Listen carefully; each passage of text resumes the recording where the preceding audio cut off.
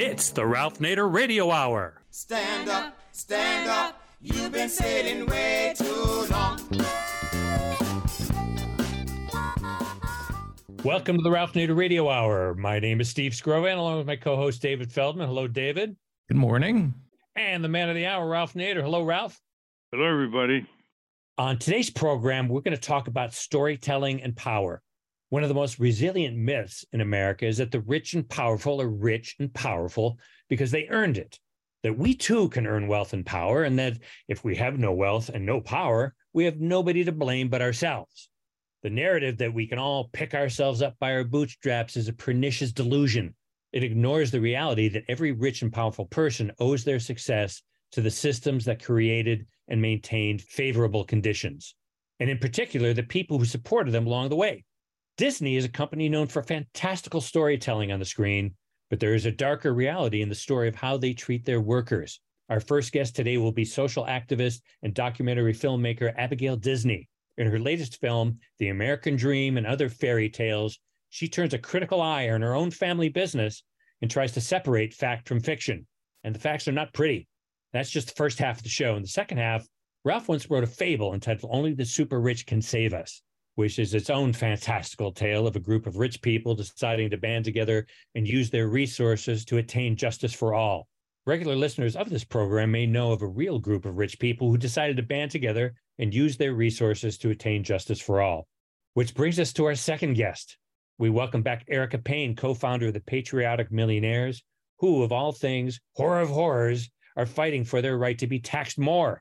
Ms. Payne is the co-author with Morris Pearl of Tax the Rich: How Lies, Loopholes, and Lobbyists Make the Rich Even Richer.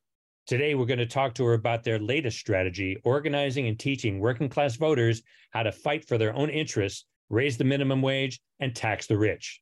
As always, somewhere in the middle, we'll check in with our corporate crime reporter, Russell Mokhiber. But first, let's talk to a Disney who found out that no matter how much you wish upon a star, or email Bob Iger, not all dreams come true. David? Abigail Disney is a social activist, philanthropist, and an Emmy-winning documentary filmmaker. She's also chair and co-founder of Level Forward, an ecosystem of storytellers, entrepreneurs, and social change makers dedicated to balancing artistic vision, social impact, and stakeholder return. She also created the nonprofit Pieces Loud, which uses storytelling to advance social movements, and the Daphne Foundation, which supports organizations working for a more equitable, fair, and peaceful New York City. She is co-founder of Fork Films, a nonfiction media production company which produces original documentaries, and the podcast All Ears. Her latest film, which she co-directed with Kathleen Hughes, is The American Dream and Other Fairy Tales. Welcome to the Ralph Nader Radio Hour, Abigail Disney. Thanks so much.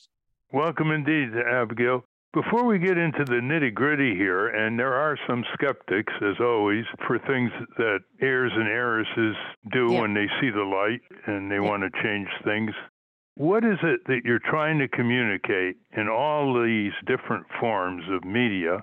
And number two, what would you want the viewers and listeners of your media to do by way of action once they see the clear road ahead for change? Right. Well, first of all, in terms of heirs and heiresses, they've gotten into a lot of trouble down the years trying to impose their will on the world. I sort of think that my job, if I have one, is to impose the will of the world on the wealthy people instead of the other way around. So I'm trying to model what it looks like to not simply be loyal to the class or the position you were born into, but to a wider world that you're a member of and know better than anyone else. I'm trying to model what it looks like to step into your responsibilities for the things that you have without earning. And what I want people to do is, listen to working people and recognize that very important social movement of the 20th and 21st centuries has involved workers standing up, people standing up for expanding civil rights and the dignity of regular people, as opposed to prioritizing the will and the wants of the wealthy few. And what would you like people to do? I hope you'll extend urging them to act all the way to Congress, because a lot of the things you want changed or repealed can only be done through Congress. So the laser beam focus, it seems to me, of all this public education has got to be to focus on 535 men and women who put their shoes on every morning like we do. Yeah, exactly. Exactly. There's so much of this that has to happen through Congress. But I also think that, and you remember this, especially from the day Ronald Reagan took office, the country has been subject to a great deal of public education that has taken it in the opposite direction, away from the union movement, away from respect for labor, and toward this highly individual, self-seeking vision of what it is to be a successful person. Certain amount of public education in the opposite direction has to happen. I think it's a heavy lift when you're pushing, and you'll forgive the language, bullshit, which is essentially what came out of the Reagan administration and everything since. And I think you don't have such a heavy lift for public education when what you're pushing is actually good for people and the truth. But I do think a certain amount of public education has to happen in order for Congress to be able and have the political wherewithal to do what they need to do. So I'm trying to add to the chorus of voices out there saying that we need to listen to workers, because that strengthens the folks in Congress. And also I'm trying to urge at a personal level wherever I can, because I have this unfair level of access. I'm trying to use that to reverse the damage wealthy people have done. Well, I'm glad you refer to Reagan, because I think liberals, progressives underestimate the gigantic impact that this cruel man with a smile had on the culture with his market fundamentalism. You remember his phrase, the magic of the marketplace? Yes. Well, we put out a critique of market fundamentalism showing in over a dozen ways that the big corporations do everything they can to manipulate, destroy, co-opt the market through monopolies and unfair subsidies and tax escapes and deregulation and so on. So you might want to follow up that focus on Reagan with a more granular critique. And it's on our website, nader.org. It's a critique of market fundamentalism. Well, let's go to the next issue here. One of my concerns about progressive groups is they don't connect with each other. They don't read each other's materials. So let me ask you, have you connected with the increase taxes on the rich and corporations group called Patriotic Millionaires? Oh, yeah. I've been a member for years now, and I try to speak up whenever they need me to speak up on anything. I mean, what Reagan accomplished in his very short 8 years, when you think about it, was so much. It was interesting to me how often it dovetailed with the Walt Disney Company, because he made the announcement of his signature tax move at Disney World. It's kind of remarkable. He was there at the opening. He announced this big thing there. Of course, Disney loved him. But the change in not just the way we were taxing people, but the idea of what taxes were for and about, and what an individual's responsibility is, especially as a wealthy person, in terms of, making sure everybody had opportunity. That was a very big piece of what he accomplished in those 8 years.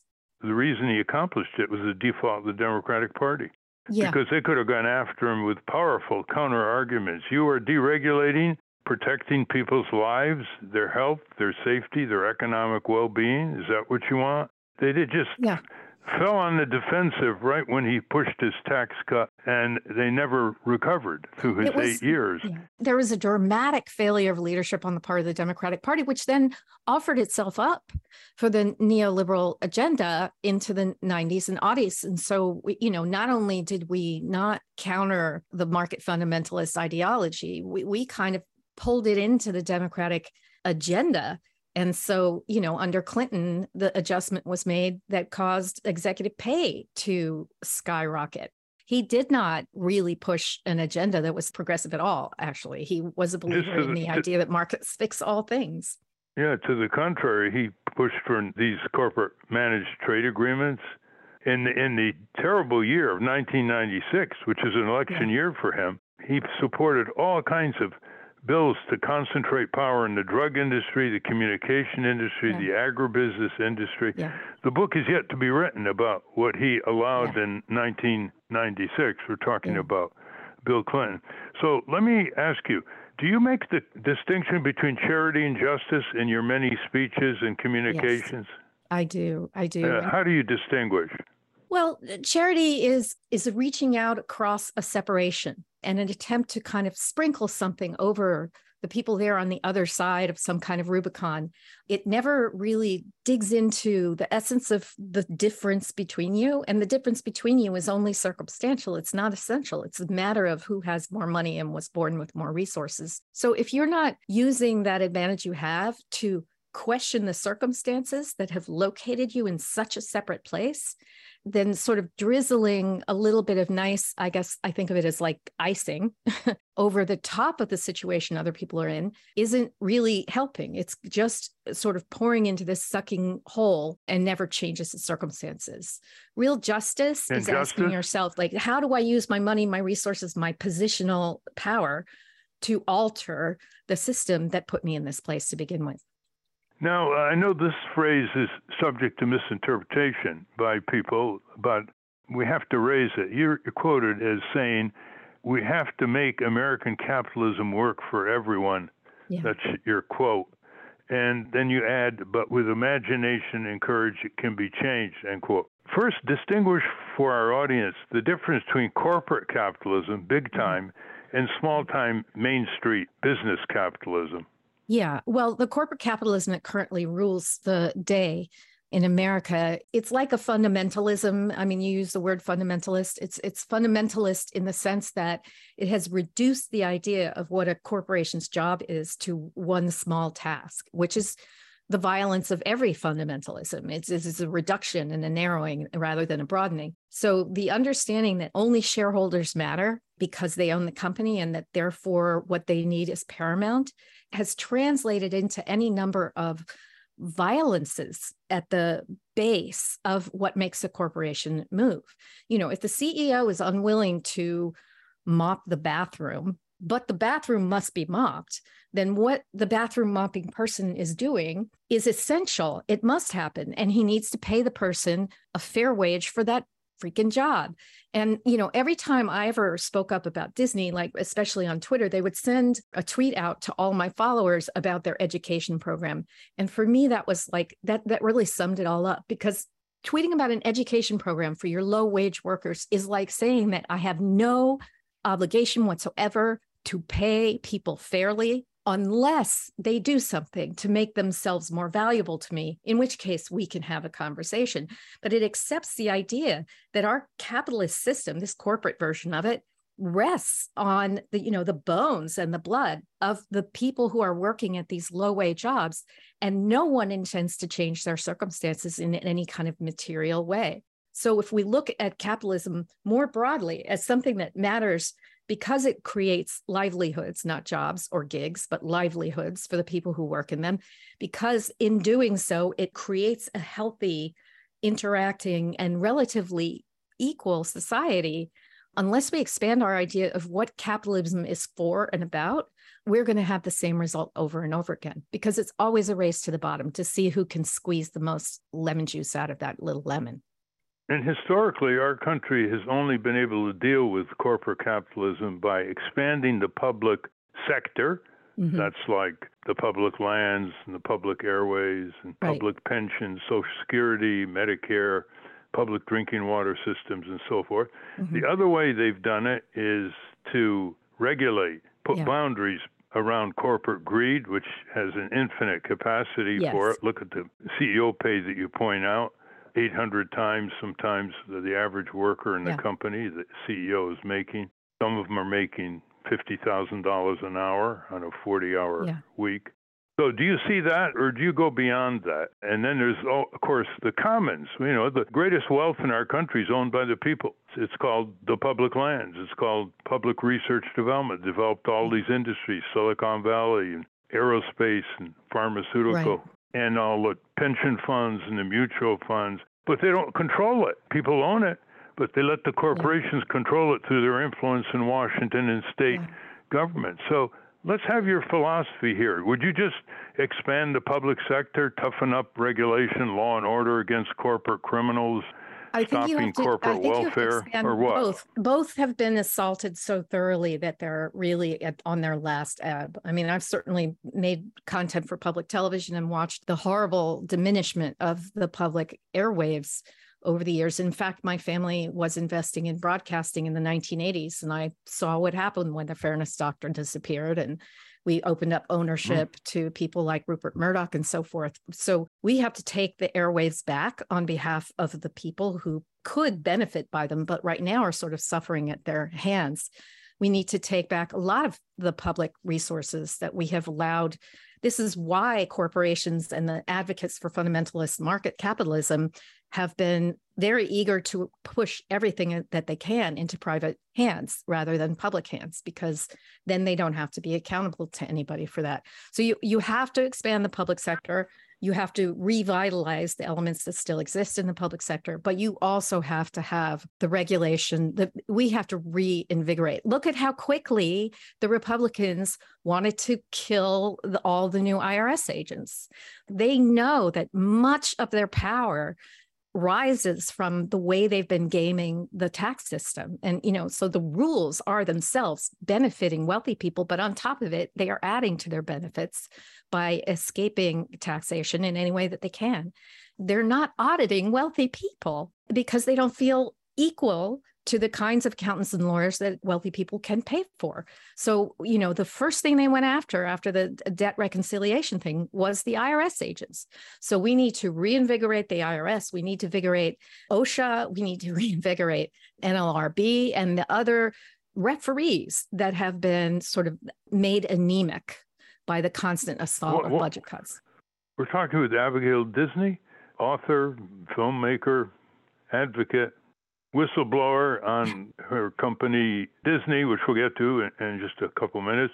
Do you agree with the phrase that corporate capitalism, when it gets into trouble by mismanagement, Wall Street collapse, speculation, corruption, criminality, always gets bailed out by American socialism?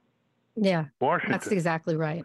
Yeah, and if that's the case, how many times do we have to go through these cycles where they collapse the banks or they collapse the economy, as in 2008, and have the taxpayer bail them out and no prosecutions of the Wall Street crooks?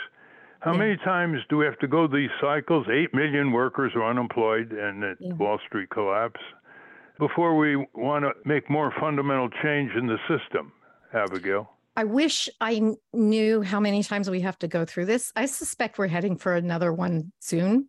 And I don't know what Joe Biden will do with something like that. But certainly Obama left homeowners high and dry and preferred to bail out the banks. And he was being sold an idea of the market by market fundamentalists, who were saying that, like, if we don't bail this out, then we all go over the edge. There was a failure to hold accountable the people who had brought us to that point. And so they are bringing us back to that point, and they are going to continue to do that until they have to pay some consequences for what they do. We've bailed out the banks enough times, and they've only gotten more powerful. So the fundamental thing that has to change is money in politics. Because really, in fact, when Democrats are in charge, their heart is really not entirely in it for working people because of the amount of money that has come to them from tech people, from hedge funds, from banks, and so forth. They're, almost entirely captured too. The hope for me is in the genuine progressive voices that are rising through the ranks. And there has been some promising emergence of good progressive voices from the grassroots in the last few years. Now, why do you think so many tens of millions of people swallow this propaganda by the Republicans and their corporate paymasters and vote for them? Well, Red states, for example. Yeah. Our problem is that I think progressives are not good explainers. They don't know how to boil things down to their essences very well because we have complicated answers. And what the right has consistently done is presented us with what seem like a series of simple choices. And nothing simple is going to get us out of the situation that we're currently in. So unfortunately, again, it's easier to sell bullshit than it is to sell the truth. And they've been very effective salesmen. I come from a very conservative family, as I know you know, and not just on my father's side, but on my mother's side as well. I mean, I had relatives who worked in the Reagan administration and who were very right-wing figures.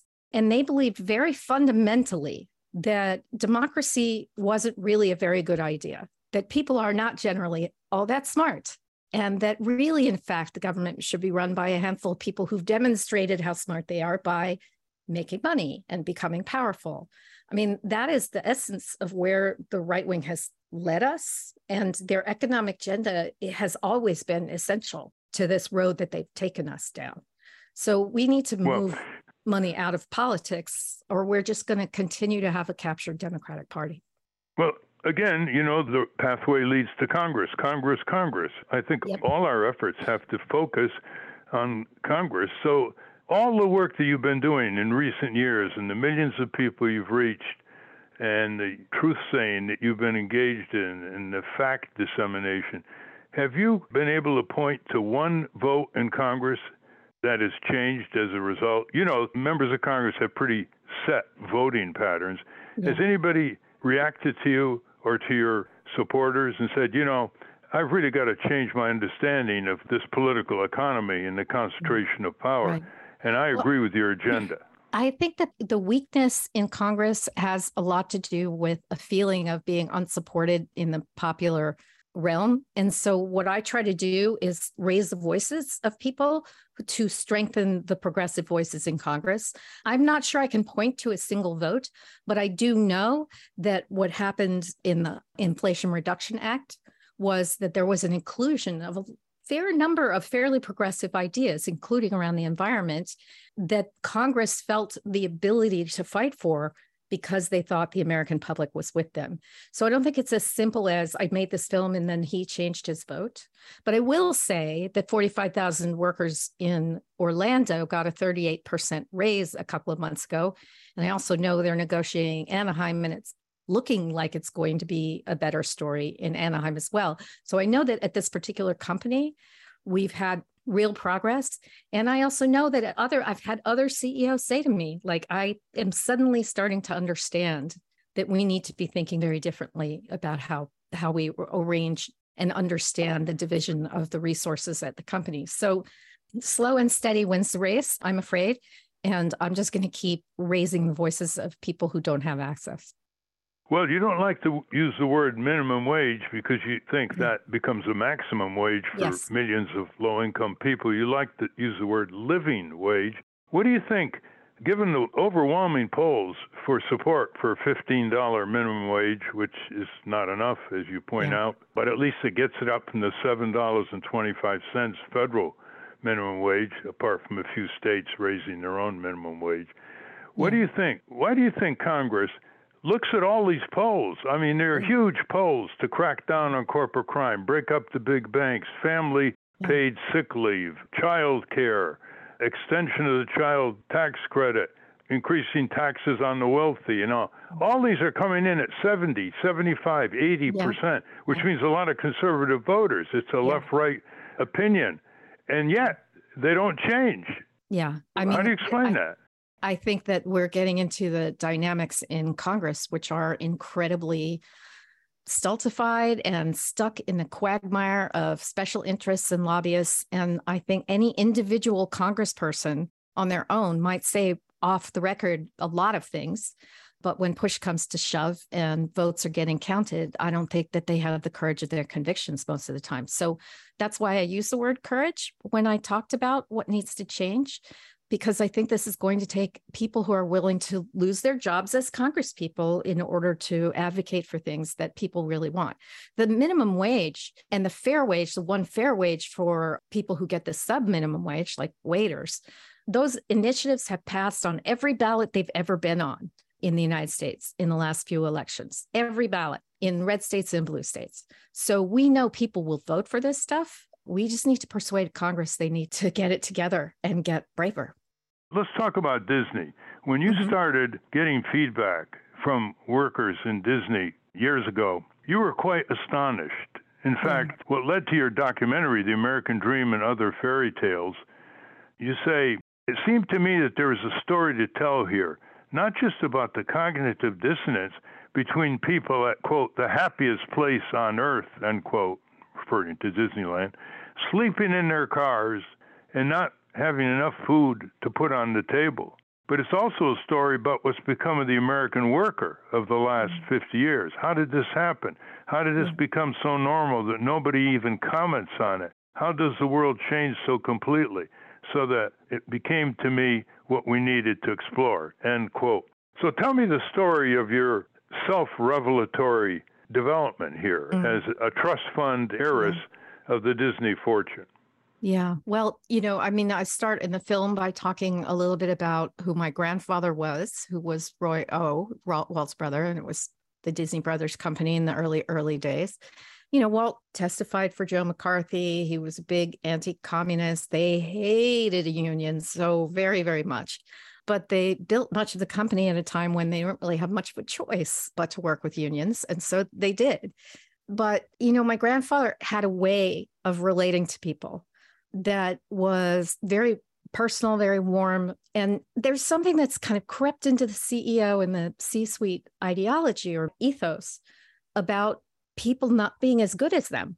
And I think that's part of what I was picking up on, was that my grandfather really saw himself as just a peer with all the workers that he encountered when he came to Disneyland, which is why he wanted them to call him by his first name, which is why he wanted them to see him pick up garbage, because he just really wanted them to understand that he didn't think he was better. And it is amazing to me that as this far right-wing guy, he would never have treated his workers in a million years the way the CEO at the time, Bob Iger, who was toying with running for president as a Democrat, was treating them on the regular. And that was the thing. It was like the total capture of the entire American political spectrum by an idea about work and working that was the inverse in a relatively short period of time, the inverse of what my grandfather was doing as a matter of course. That struck me as somebody has achieved something rather quickly in historical terms that was basically a reversal of what I was raised on as a young person. And I wanted to understand, exactly how that happened. What do you think your grandfather would have thought of CEO of Disney, Bob Iger's compensation package? Tell us. I know for a fact he would have been outraged and horrified. I know, because I know how he lived. He had a nice house and he had nice vacations, and, it wasn't like he was suffering, but, they had 2 cars and they had, they did their laundry, and they didn't have an expectation of being treated like royalty, because he didn't understand the guy at the top of the company as really all that important. And he wasn't in it for the money. I mean, I know that sounds a little bit Pollyanna of me, but as I understood my grandfather and Walt too, they had kind of accidentally found out how to do this thing that families really loved. And they saw the way families were really brought together by it. And they thought, this is a thing we're good at. Let's just keep doing that. And the money came as a result of what they were pursuing. I mean, I'm offering them a lot of credit. I understand. And I know about the cynicism, and I know about the racism and the sexism and all the rest of it. But if you just give them some credit for thinking of what they were doing as a good thing, in some ways, it was a little bit of a social enterprise in the terms, that now get bandied about. It was a little bit like, we're going to do well by doing good. What was Bob Iger's compensation before he left Disney? In the year that I decided to start the film, it was $65 million for a single year of work. In the same year, which is $32,000 in an hour for a 40-hour work week. And it was, $11.25 was what people were being paid to come in and clean the gum off the sidewalks and do all the really hard things that make it sparkle and shine the next day for people to come in the morning. This is an essential piece of how Disneyland sells itself. It is a sparkling place that's pristine. The story of its cleanness is part of what they're selling people who spend so much money to buy those tickets. And so for him to treat so disrespectfully these people who are doing a thing that he knew perfectly well was central to the thesis of what Disneyland is proposing to people in order to get them to spend money. He was making $32,000 an hour on a 40-hour week.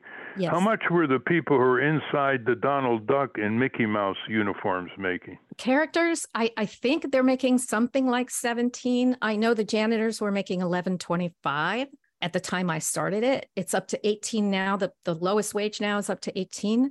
but I know the hotel mates have gone significantly up to I think 24 or something. So little by little, the pressure is getting to them. They don't like the damage to their brand. I mean, they're not doing it because they're good. They're worried about their brand. Disney workers are unionized, right? Many of them are, but many of them are not. Most of them are not, because it's a right to work situation. And, we can talk about right to work laws. They were another, of the brainchilds of the right-wing lobby that brought Reagan to power. And they really have eviscerated the union movement because they've made it possible for unions to negotiate better wages on behalf of people who are not paying them dues and are constantly under-resourced. And that's a real problem. And it minimizes their leverage with the company. So, and unions haven't always worked together, all of that incredibly well. I mean, there's a lot of reasons for this, but the unions have not, until I came in the first time in 2018, the unions had never actually talked to each other about what they were being paid and about their independent negotiations. And so they had decided to end the divide and conquer rule at Disneyland and start comparing notes. And that was when they put a wage initiative on the ballot in Anaheim, and they started working really hard in terms of bringing together the leverage they had together in negotiations. We're talking with Abigail Disney, who is the launcher of this documentary, The American Dream and Other Fairy Tales. And Kathleen Hughes was one of the co-producers. Kathleen worked for us many years ago. I know. And she was terrific. This film has been seen at Sundance, official selection at Hot Docs, official selection at Traverse City Film Festival in 2022. It's an 87-minute film. How do people get it? They get it on Amazon and iTunes. I hate saying Amazon in the context of everything I've just said, but all of the streamers have passed on the film for reasons that I'm sure you can imagine.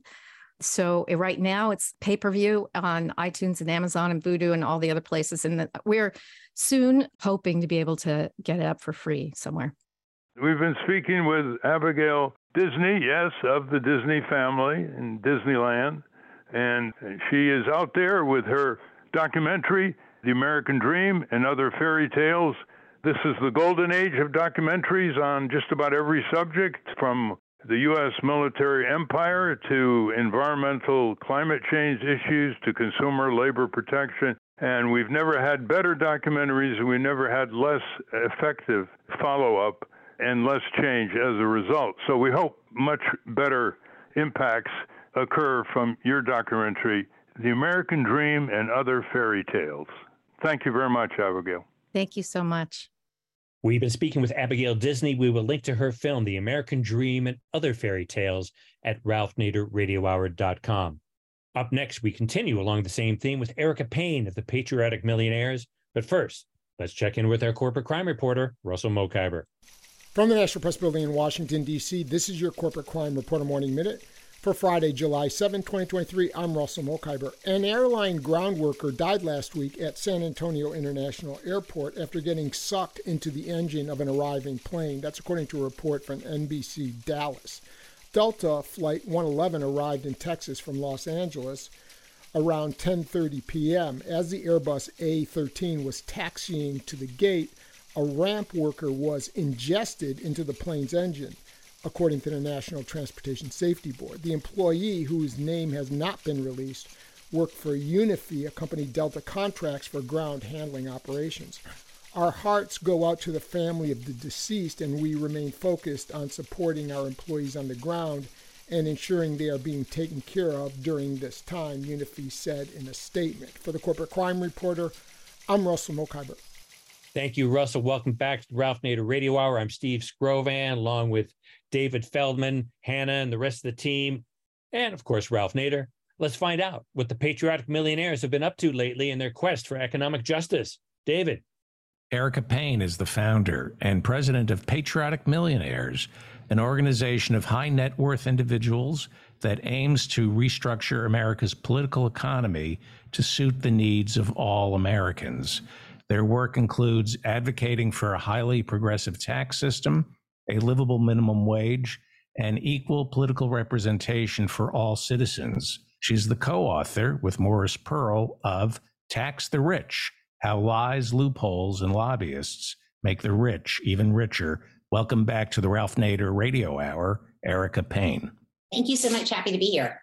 Thank you very much, Erica. This is an update, listeners. We had Erica on almost 2 years ago, and we're very intrigued to see how the Patriotic Millionaires are doing and their new grassroots effort to try to build pressure on Congress where the action has to conclude to develop progressive taxation of the rich and the corporate. Before we get into that, Erica, just tell our listeners what the Patriotic Millionaires are, how do you define millionaires, and how many members you have, and how many staff in Washington and elsewhere. Oh, yeah, absolutely. So the Patriotic Millionaires first came together in 2010. It was during the lame duck session of Congress when it became quite clear to everyone that President Obama was going to cave to Republican demands to extend the Bush tax cuts. We got about 56 millionaires to sign a letter that basically said, for the good of the country, raise my taxes. And for whatever reason, it absolutely exploded in the media. We've been working together ever since to try to fix this country of ours and the political economy before it rips us apart. Right now, we're at 100-year levels of inequality. It's destabilized the entire nation. And our members believe that it'll be better for everybody, including them, if we can get this democratic capitalist system of ours back in working order. So we've got about 200 or so members in 38 states around the country. And we consider a millionaire people with either incomes of $1 million a year or assets of $5 million a year. We have no interest in taxing anyone with less than that amount of money. Okay, so that lays the scene. Now, it's sad to say that with all your efforts on Capitol Hill, and you go up and down the corridors, you don't just deal with email, you haven't gotten through to Republicans and Democrats. Even the chief Democratic culprit, Congressman Neal from Western Massachusetts, who was head of the House Ways and Means Committee, and when he took over in January 2019, one of the first things he said was he wasn't going to revisit the Trump tax cuts, which were heavily skewed, favoring the super rich and the large corporations. Tell us, before we talk about how you're going to the grassroots down to Whiteville, North Carolina, for example, tell us how frustrating was it? I mean, of course, you were opposed by a lot of the Republicans, but a lot of the Democrats weren't all that great either, including Richard Neal. Well, I mean, let me tell you something. This is I've been working in this space for 13 years. And as far as I can tell, the billionaire class bought off the entire Republican Party and a sufficient number of Democrats that they've got a lockhold, a stranglehold on this economy. And as I said earlier, what they basically created is a system that guarantees we become more unequal more quickly over time. They've destabilized the entire country. They've threatened democratic capitalism around the world. And Democrats, for all that they want to spout out a bunch of nonsense about how they want to support working people, we still have 8 Democrats who are not on an inadequate minimum wage bill, who seem to have no intention of getting on it. And we also have a number of Democrats, as you referenced, including the chairman of the House Ways and Means Committee, who have absolutely no intention of raising taxes on their donors. And so we're in a situation where our tax code values every dollar that an investor makes over every dollar that a working person makes. So mathematically, there's absolutely no direction this country can go in other than more unequal. And we're looking at a game of economic Jenga, where we're basically pulling money out of the bottom in the middle and putting it on the top, and the whole thing's in the process of collapsing. As you said recently on NPR, I'm amazed, NPR gave you an opportunity to talk to their audience. You said, quote, "We hit a wall. We've hammered them on both sides of the aisle for 12 years. Okay, it's time to go to the people who hand them their power," end quote. You were talking about hitting a wall in Congress. And you point out that low-wage workers make up more than 40% of the labor force. Quote, you say, "They are the most powerful people in the United States if only they realized it," end quote. And you quote a poll that says, quote, 71% of Americans think the economy is rigged against them. We've got news for them. They're right, end quote. All right, let's shift the scene to Whiteville, North Carolina. North Carolina is not quite a swing state, but it has possibilities in the 2024 elections. Whiteville has a population less than 5,000. The minimum wage in North Carolina is still $7.25 an hour, same as the federal rate, which hasn't been raised since 2009. you note that some states, like Texas, have even barred cities from passing ordinances increasing their own minimum wage at the city level, known as preemption. So give us a description. You're down there at Whiteville, North Carolina. You've offered people a free dinner, a little bit of a remuneration to come. Tell us what your experience was. Did it astonish you? And where did you leave these people in terms of zeroing in on their senators and representatives in Congress and at the state capitol? Well, yeah. So let me just back up a little bit and give you some more context for the decision to go to Whiteville in the first place. It was a couple of years ago. And as I said, we had this number of 8 Democrats who we hammered endlessly to get them on a minimum wage bill. They patently refused.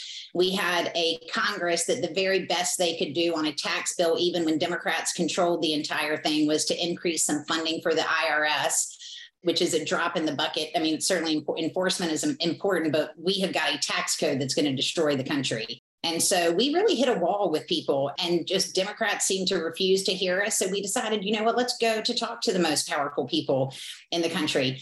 45% of people in the United States of America make less than $18 an hour. A lot of them live in states that are determinative to the future of this country. So I thought, let's go talk to working class conservatives alongside working class Democrats and help them see exactly how the economy is rigged against them, what is happening in labor policy and what is happening in tax policy. Those are the 2 bookends that hold an economy together, and tell them specifically exactly how the tax code rigs the economy against them and how the wage system rigs the economy against them, and why, if they don't change these 2 things, they and their families and their communities are going to continue to suffer in the way that they currently are. But rather than talking to everybody, and we have an online version of this program, so people are so welcome to go to AmericanAgenda.com and sign up for the online program. We have one tonight at 5:30. But what we wanted to see is, if we go talk to these folks across party lines, multiracial groups of people, and talk to them about the one thing that matters most in a capitalist democracy, which is money, could we get them to set aside momentarily, if all that, some of these social issues that people use to divide everybody else? In North Carolina, I wanted to pick North Carolina because I'm from there. And I kind of figured, if I have the experience that I have in Washington, if I could go talk to the people that I grew up with about what is actually happening in the nation's capital, maybe I could get through them. And so we picked Whiteville, North Carolina. As you said, it's a tiny little town. It's about half white, half black. It's one of the poorest towns in North Carolina and one of the poorest counties in North Carolina. And you may remember back, Ralph, when the transgender bathroom bill was going through North Carolina, what people don't know about the transgender bathroom bill was that it was actually a minimum wage bill. Charlotte tried to raise the minimum wage. The North Carolina Republican-controlled legislature didn't want them to, so they introduced a preemption bill to prevent cities and towns from raising the minimum wage. They couldn't get that through, and so they wrapped a preemption minimum wage bill with a transgender bathroom bill in an effort to get religious so-called leader Franklin Graham on board with their plans. And so they shoved the transgender community. I mean, they basically sacrificed a group of individuals who are struggling as hard as anybody else in the world. And the entire effort was to keep people in Charlotte from making a minimum wage. And so that's the exact same thing that plays out on a federal level. As we tell the people in Whiteville, if they are talking to you about something other than money, they are stealing your money. So the next time somebody is talking to you about abortion or transgender or critical race theory or any of these other things, you can rest assured those politicians on the back end are stealing your money. And what these folks in this country need, who cannot support their families, they don't need to care about whether a transgender athlete can compete in their local schools. What they need to care about is if they have enough money in their pocket to feed their families. And so we just want to make it explicit that, you know, this is about money. In a capitalist democracy, it's not about much anything else rather than money. And so let's pull their attention back to money, money, money, money, money, money, money, and see if we can make some progress. Well, let me suggest something to advance your cause. And that is, once you get them informed in a specific way and they want to do something about it, on their senators and representatives, why don't you formalize it with a summons? That is, you have a formal summons that you give them that they can sign, demanding that their member comes to a town meeting that they, the people, organize with an advanced agenda in a deliberative public forum where they make their demands, substantiate them, show how the polls are left, right, behind, say, higher minimum wage, $15 minimum wage, and ask the members with no flacks, no intermediaries, where they stand. They've had plenty of time to think about it, but I think if you do it in a more formal way, and we've drafted the summons, and it exists on our website in my little book, Breaking Through Power, It's Easier Than We Think, it attracts more media because it shows that it's much more organized, much more formal, and much more knowledgeable about the failures of Congress that the people want to correct beyond raising the minimum wage.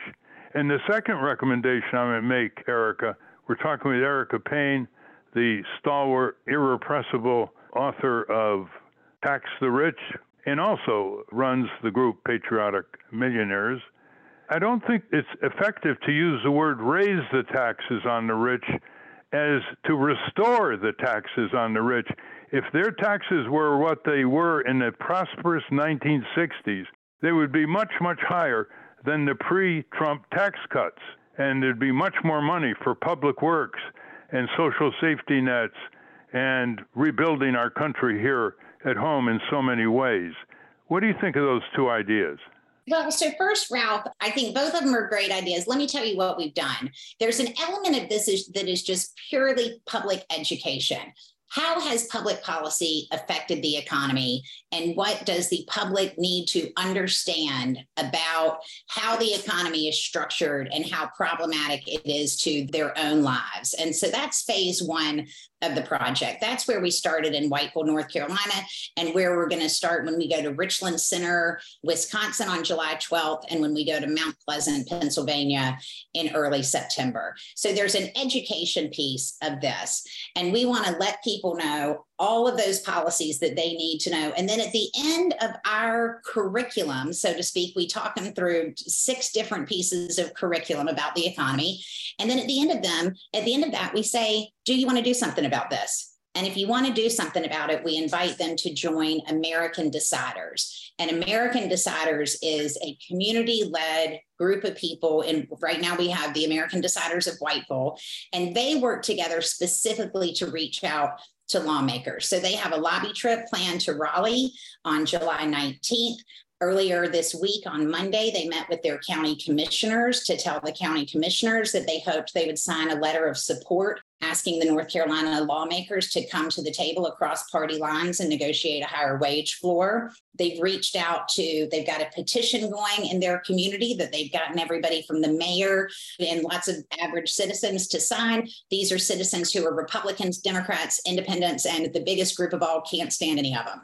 And so they're doing exactly what you're saying, Ralph, and I think doing that really successfully. And that's the model that we're going to follow in all of these states, is a long chunk of public education, help people understand the economic issues, and then ask them to make a proactive decision to join American Deciders. And we hope that American Deciders, which will be a bipartisan, cross-partisan, multiracial group of people focused on economic issues, that they will go engage with their lawmakers, and either one of two things will happen.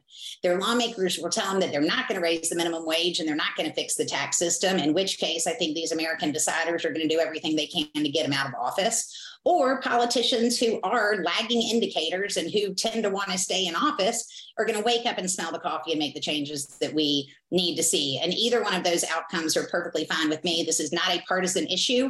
The premise of this project is that working people in America should be able to have the economy that they need, regardless of what political party is in charge. And this is a perfect time for it. Between now and right after Labor Day, 75% of the days, members of Congress are going to be in recess. They're not going to be in Washington. They're supposed to be back home. And especially August, the great time for these town meetings. The demand should be, we want to talk with no one other than our lawmakers. No flacks, no staff, no PR intermediators. We want them on the stage, in the auditorium, back and forth, and we want a resolution of how they're going to vote when they go back to Congress.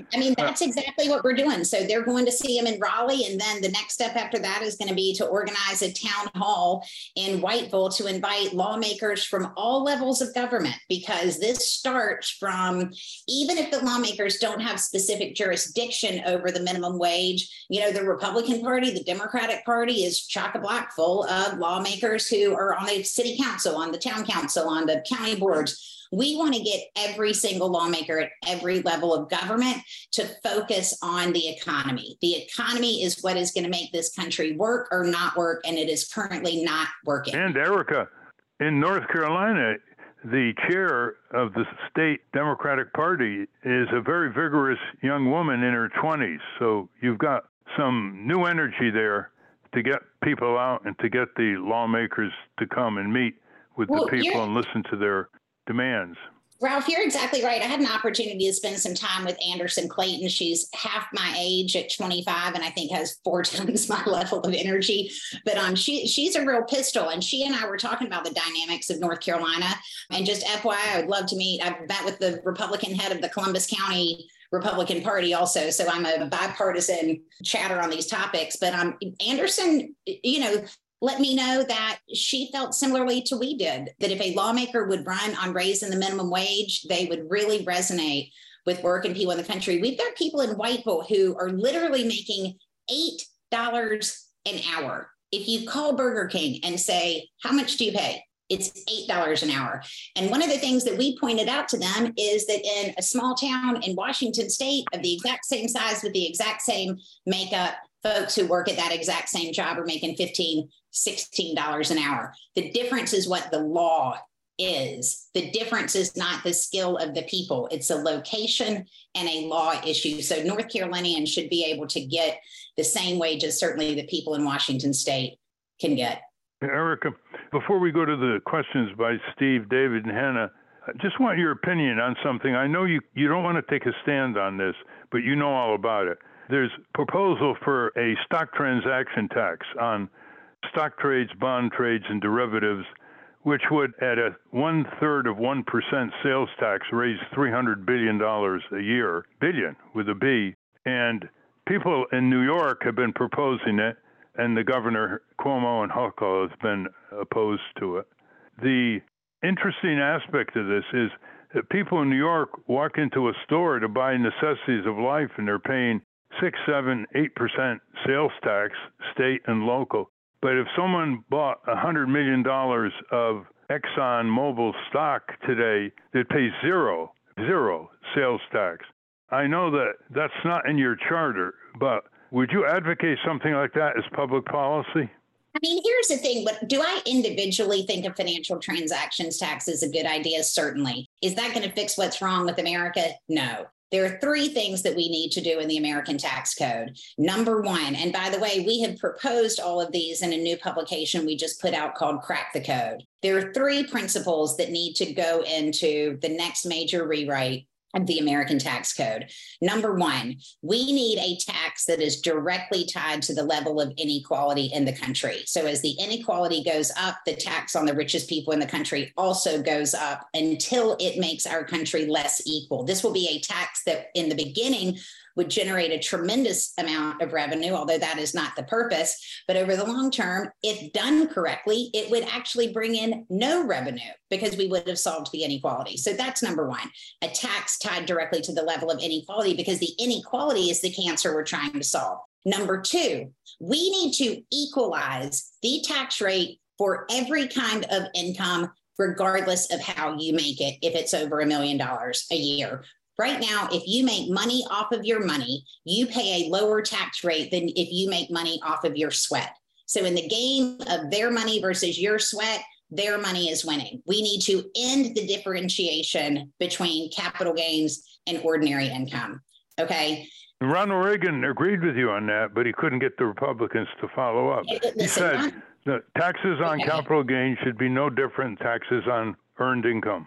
Yeah, there's absolutely no reason they should be different. And what the lawmakers want to argue is that you need that incentive for investment. Well, guess what? What else are they going to do? Stick their money in a mattress somewhere? Mattresses don't provide very high returns. But the third point, and I also want to bring up this, is that we need to eliminate federal taxes for American citizens up to the cost of living.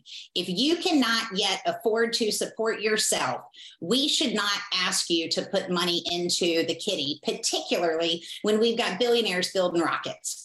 Okay. So right now in the federal tax code, you start paying taxes around $15,000, $16,000, $17,000 a year after the standard deduction. We want to raise the standard deduction to about $35,000 a year, and that you do not pay a single penny in federal taxes until you get above that point. And there is already a provision for this in the tax code. If you are delinquent on your taxes, you don't have to pay your back taxes until you have passed the cost of living. So right now we have delinquent taxpayers who have a bigger, benefit in the tax code than working people who have been paying their taxes all along, because you don't have to pay if you're delinquent until you have passed the cost of living around $35,000 a year. Whereas if you're a working person, you have to pay a lot earlier than that. So those are the three principles. They seem incredibly straightforward to us, and that's what we're going to be pushing. Those and more in the engrossing book by Erica Payne and her colleagues called Tax the Rich, and she's got a very generous offer to make you. Anna, do you want to describe the generous offer by Erica to our listeners for her book, Tax the Rich? Sure thing. So at ralphnaderradiohour.com on the show page, you'll find a form where you can request a free copy of Tax the Rich. Patriotic Millionaires is providing a free copy to the first 30 listeners who request it. So that's at ralphnaderradiohour.com. There you are, listeners. Well, we're out of time. Erica Payne, wish you great success as you mobilize people in their common interests. You have the polls behind you. You have the facts behind you. You have the morality behind you. You have the future behind you. You have the overall justice behind you. How can you possibly fail? Thank you very much, Erica. Thank you. Thank you. AmericanAgenda.com. We've been speaking with Erica Payne. We will link to the Patriotic Millionaires at ralphnaderradiohour.com, along with a special offer from Patriotic Millionaires for Ralph Nader Radio Hour listeners, a free copy of Erica's book, Tax the Rich, How Lies, Loopholes, and Lobbyists Make the Rich Even Richer, to the first 30 listeners to submit their request using the form on ralphnaderradiohour.com. I want to thank our guests again, Abigail Disney and Erica Payne. For those of you listening on the radio, that's our show. For you podcast listeners, stay tuned for some bonus material we call the Wrap-Up, which includes Francesco DeSantis. And in case you haven't heard, a transcript of this program will appear on the Ralph Nader Radio Hour Substack site soon after the episode is posted. Join us next week on the Ralph Nader Radio Hour. Thank you, Ralph. Thank you, everybody. Hi, this is Jimmy Lee Wirt, and welcome to the Wrap-Up, where we continue our conversation with Abigail Disney. I got to tell our listeners a success story, which I'm sure you're familiar with. Under the George W. Bush administration, the Republicans were about to pass an abolition of the estate tax, the federal estate tax, and some wealthy people got underway, led by the heir of the Hormel Meat Company. Mm-hmm. He rejected all his wealth in his 20s because Collins. He didn't think he deserved it. And he organized about 1,000 rich people, including William Gates Sr., Bill Gates' father, who was a lawyer at the time in Seattle. Mm-hmm. And they actually blocked it. I mean, it was almost foregone conclusion that the Republicans had the votes and they had the momentum, and they blocked it cold, and the Republicans never tried to abolish the estate tax for super wealthy people again. So that's what happens when you mobilize people, you know what you're talking about, and the laser beam comes on the deciding institution, which in this case, as in so many cases, is the U.S. Congress. Congress, Congress, Congress. Steve, how about a question or comment for Abigail? Yeah, thank you, Ralph. I can't believe Disney Plus is not streaming your movie. I'm actually a Writers Guild member who's marching around your namesake. Me too. I'm Burbank. Not marching around there, but me too. Yeah. Writers Guild. So identify with that, even though I am not in dire straits, but it is emblematic of what's going on across industries nationwide. early on in the movie, when you first write to Bob Iger, and he writes back a very short answer, and he says that the fact that these workers can't survive is a government failure, he says. Mm-hmm. What do you think he was talking about there? I mean, is he talking about not providing a social safety net? And if that social safety net doesn't exist, that means they've got to tax me more. What was your interpretation of his response? Well, first of all, I spit my coffee out when I read that because it was amazing. And in one sense, if you give him some benefit of the doubt, he's not wrong about the fact that the public school system is failing and that the roads are falling apart and healthcare is a mess. And so there are a lot of problems, and raising their wages on its own isn't going to fix those kinds of problems. But actually, raising their wages would go a long way towards solving a lot of their problems. And to pretend that raising their wages isn't a really important thing. And it's not up to you whether the public's, I mean, who cares? You can do this essential thing right now with a stroke of a pen. You could just do this. How is it acceptable to you that people can't put food on the table? How is that all right with you, especially at $65 million a year? So it was almost comical, but it was awful. It was absurd in like the Camus kind of sense. It was absurd that he said that. And I thought it was interesting because it's the people in the companies who are saying the government should get out of our way. And then the minute somebody complains about something, they want the government to step in. Same with the way they furloughed everybody. Look, I understand, furlough them. You're not going to have any revenues, but look at how quickly they expected the government to step in and supplement unemployment and offer people. This is the same government that they've been getting out of paying taxes to, that they've been getting subsidies from, that the Anaheim government has been held up for so many disgusting subsidies. And then right away, we're like, oh, well, the government will take care of it. The hypocrisy is sickening. David? Hi, Abigail. You said something that just amazed me. You shed some light on what most Americans have trouble believing. When we fight wars, they always say we're doing it to spread democracy. America is synonymous with democracy. Yeah. There's nothing more American than the Disney family. Could you speak more to how your family did not believe in democracy? That's incredible. Yeah. Well, that wasn't my Disney side of the family, to be clear. I didn't hear that from the Disney side of the family. But it's a commonly held view on the far right that a real democracy where everybody gets an equal chance to vote is going to give you a stupid outcome because people are mostly stupid. And that we know the value of people based on, how high they've risen, how much money they've made, whether or not they're successful or powerful. That is not an uncommon view. That is why there's no blushing on the right wing as they push us ever closer to an authoritarian fascist system, which, I'm old enough to remember when people used the word fascist and you kind of made fun of them because it was a ridiculous thing to kind of pull out in a conversation. But this is not funny anymore. I mean, what Ron DeSantis has done in terms of using the government to punish a corporation for speech, even if the company's getting a subsidy it really shouldn't have, but to specifically tie it to speech like that is straight up fascist. And that's how Argentina got all the corporations behind them as the generals took over. This is straight from the playbook. And so they're not blushing because they actually honestly believe that the government will be better run by a handful of successful people rather than the vox populi. Well, Ron DeSantis has broader ambitions, Abigail. Mm-hmm. We call him Ron de Mussolini. Yeah. Hannah? Steve, did you have a follow-up before I was just going to say it's hard to know who to root for in that Ron DeSantis. Yeah, I know thing. Yeah. Go ahead, Hannah. Thanks. I was going to say hyperbole is dead, apparently. It is. Yeah. I found the film moving and infuriating, which I think is the hallmark of a good documentary.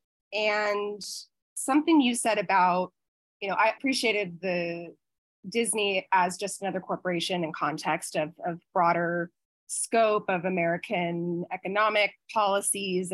But the stories of the workers in the film struck a chord with me as someone who's worked in nonprofits, as people who thought that they were working for a social enterprise, that they came, exactly. You mentioned kind of the early founding vision of the company. Yeah.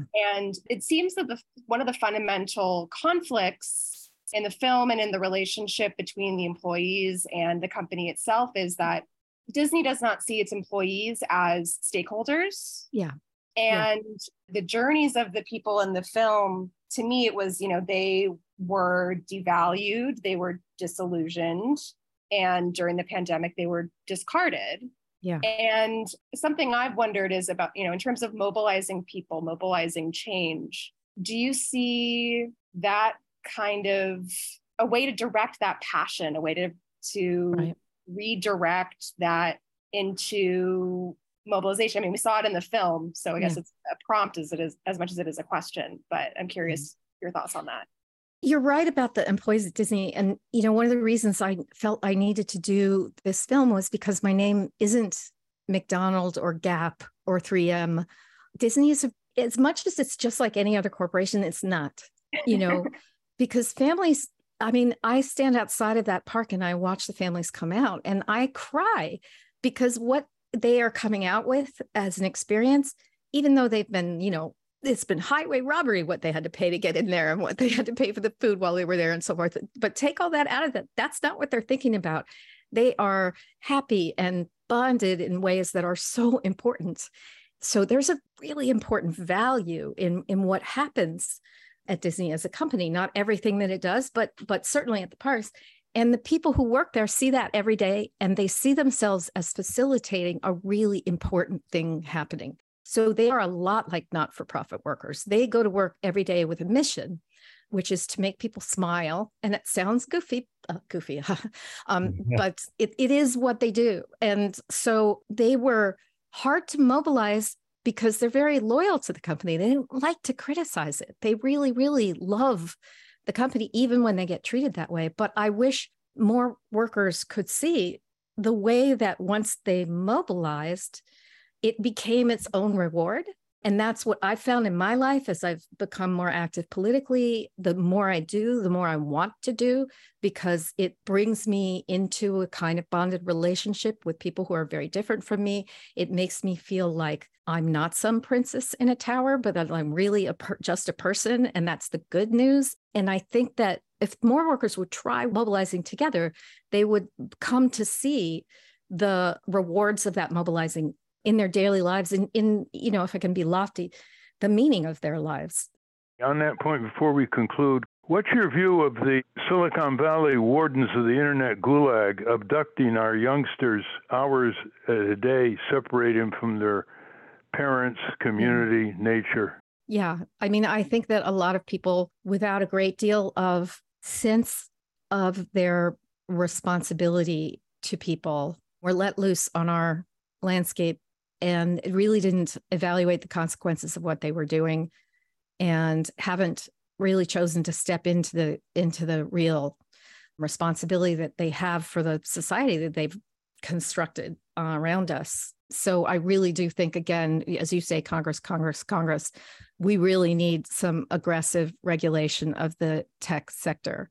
Because if, Elon Musk can just sort of take a public resource like Twitter, because it was a public resource, and then kind of bend it to his own whims, then we really have the kind of the worst of all possible media and tech environments. And we really need to think about what we want to construct around ourselves. Well, we'll see when Elon Musk and Mark Zuckerberg go mano a mano at the stage in Las Vegas physically. You know what I want? Without any virtual reality between them. Let's see if they follow through on their pugilistic boasting. There's only one thing I want them to do. I want them to have that fight, but I want them to have it on a spaceship that's a one-way spaceship out of the car. You could send them each your special ring. Yeah, there you go. That would give them magic powers. Okay. And now the rest of the crew asks questions of Erica Payne. Steve? Yes, thank you, Ralph. Erica, take us a little bit behind the scenes because, at a personal level, people one-on-one were very divided. And you talked about the social issues dividing us like that. So take us a little bit behind the scenes at these meetings where you've gathered this disparate group of people who are Democrats, Republicans, who might not agree on social issues and are mixed race. What has happened in those meetings? Have people come together? Stephen, it is probably one of the most beautiful human experiences I have had in my life. So basically what happens is we invited the entire town of Whiteville. This is 5,000 people. We mailed 5,000 invitations to every person in Whiteville and said, join us for a free dinner at Dale's Seafood. Dale's Seafood is a great seafood restaurant in Whiteville. Everybody loves it. So we rented the back room. We asked people to come. We probably had about 80 people come through the first time and serve them dinner. And we give them a little short presentation about a different aspect of the economy. And the first presentation is the big picture. And we try to take them through the whole thing, soup to nuts, what it looks like. And with that introduction, we say, if you're interested and you want to have dinner again next week, come on back. And so that's what we've been doing. We also, we give people a $50 stipend to thank them for taking their time out, because time is the most valuable commodity a person has. And so we want to recognize and thank them for their participation. And then we try to make it fun. So we do a drawing every time. A woman who had just gotten home from the Trump rally the week before won the vacuum cleaner at her first session. And let's tell you, these folks are building relationships with each other. They are learning together. And now they are going out. They have been to Strawberry Fest, to the Monster Truck Relay, to Farm Days, to Juneteenth, to all of these festivals, passing out flyers about the Great Economy Project, telling people how the economy is rigged against them, inviting more and more of their citizens to come to these sessions that we host and have supper with us. And we have seen relationships built. White people, Black people, Republicans, Democrats. We have folks in these sessions. We invite them to bring their kids, because who in the heck can afford childcare these days? And so the folks participating in this meeting are literally from babies in arms to, one of my favorite participants is a woman. I don't want to give away her age, but she's north of 70, 75 or 80. I mean, we have a range of folks. And I mean, y'all, so we went through all this education system, and then 100% of the people who saw the curriculum, 100% of them across party lines decided they wanted to join American Deciders. And when one of the first sessions we hosted after that, they made the most beautiful decorations, red, white, and blue, bows, flowers, to invite the rest of their community to come learn what they had learned. And we are seeing a level of energy and commitment and connectedness. I mean, here's the thing. These are the most powerful people in the country. They really don't have any idea. But in Whiteville, North Carolina, working class Republicans in Whiteville, North Carolina are some of the most powerful people in that entire state. So the thought is, if we can get them to understand how the economy is rigged, get them to work alongside their Democratic, not friends then, but going to be friends now. If they can work together, boy, can we change the whole world. Not only that, but they realize what's obvious, that they all bleed the same color, no matter what backgrounds they come, or ideologies, or race, or ethnicity. They're all ripped off and exploited. They all bleed the same color. And when they see that, there's a tremendous unity wave that goes through the room. David? Cori Bush is my favorite congresswoman. She was once homeless. She slept in a car with her family. And I think the Democratic Party has to be the party of Cori Bush. So let me ask you about a cultural shift in which the Democratic Party purges itself of millionaires. If you're a millionaire, you can vote for a Democrat, but you can't be part of the Democratic leadership or run for office as a Democrat. We see your financial disclosures. If you're not middle class, if you're rich, you can vote for a Democratic candidate, but you can't run for federal office as a Democrat or be part of the Democratic leadership. Wouldn't that transform the Democratic Party? Grover Norquist forces Republicans to take a pledge not to raise taxes. It's not enforceable by law, but it's a cultural shift. What about a cultural shift in the Democratic Party? We see your financial disclosures. If you're a millionaire, you can be a Democrat. You just can't be part of the leadership or run for office as a Democrat. That solves the problem, doesn't it? No, David, you don't want to disenfranchise anybody. I don't think I want to disenfranchise rich people any more than I want to disenfranchise poor people. I just want people to have an equal amount of political representation. And Kyrsten Sinema grew up in a gas station. As far as I can tell, she's one of the worst people in the bunch. She refuses even to close the carried interest loophole. So, I would put any number of our members who are high net worth Americans. I don't think you have to be rich or poor to understand the basics of math of what we've done to the economy. So I don't personally think that's a great solution. What I would rather see is the Democratic Party actually make a commitment to working people instead of paying a bunch of lip service to it. And until I see 100% of the Democrats on a minimum wage bill that raises the minimum wage to something somebody can live on, I'm going to keep on frontally assaulting them for as long as possible. As Bishop Barber said from North Carolina, an increase of 10% in voter turnout from low-income people can ensure a majority in Congress for a progressive economic agenda. Well, and here's the thing. Again, this goes back to, we think people should have, working people should have the economy they want, regardless of what political party is in charge. All they have to do is learn to demand it. So the first question you should ask a lawmaker is, what do you think the wage floor should be? And do you think it should be sufficient that a human being could live on it? And the second question should be, what are you going to do about the grotesque concentration of wealth and power at the top that is destroying our democracy because those people have captured the government? So those are the two things. And then if you want to ask them about some of these social issues, go ahead after that. But you should make your political decisions based on what they think about money, because this is about money. Hannah? Thank you. I'm curious about the education curriculum. I imagine a lot of those conversations would fall under the like, oh, tell me something I don't already know. You know, I'm being ripped off, I'm being underpaid. I'm curious kind of were there any topics that people were the most shocked by? Any information that stick out as like the most shocking to participants? There's one slide that we have in the presentation that shows how wages and productivity essentially through American history reasonably tracked together. And then around the mid-70s, they really began to split. And so you have a V-shaped, we call it an alligator mouth, but it basically one line goes up and that line is productivity and the other line remains completely flat. And that's worker wages. And that single chart, I think, helps people see exactly what's happened, because all of the gains of productivity went to the ownership class. They went to the capital class. They did not go to the working class. And so I think when people see that chart, it really does something to them. And then the Tax the Rich presentation, if you don't feel like reading the whole book, you can go to taxtherich.com and there's a 15-minute presentation that'll tell you everything you need to know about the federal tax code. And we compare two couples, the Workharts and the Slumps, and how the American tax system treats them. At the end of that 15-minute presentation, we get basically everybody on our side. So I think those are the two, Hannah, that most stick out to folks. And that's a wrap. Join us next week on the Ralph Nader Radio Hour when we speak to Maxim Thorne about his organization, Civic Influencers. Until next time. Stand up, you've been sitting way too long.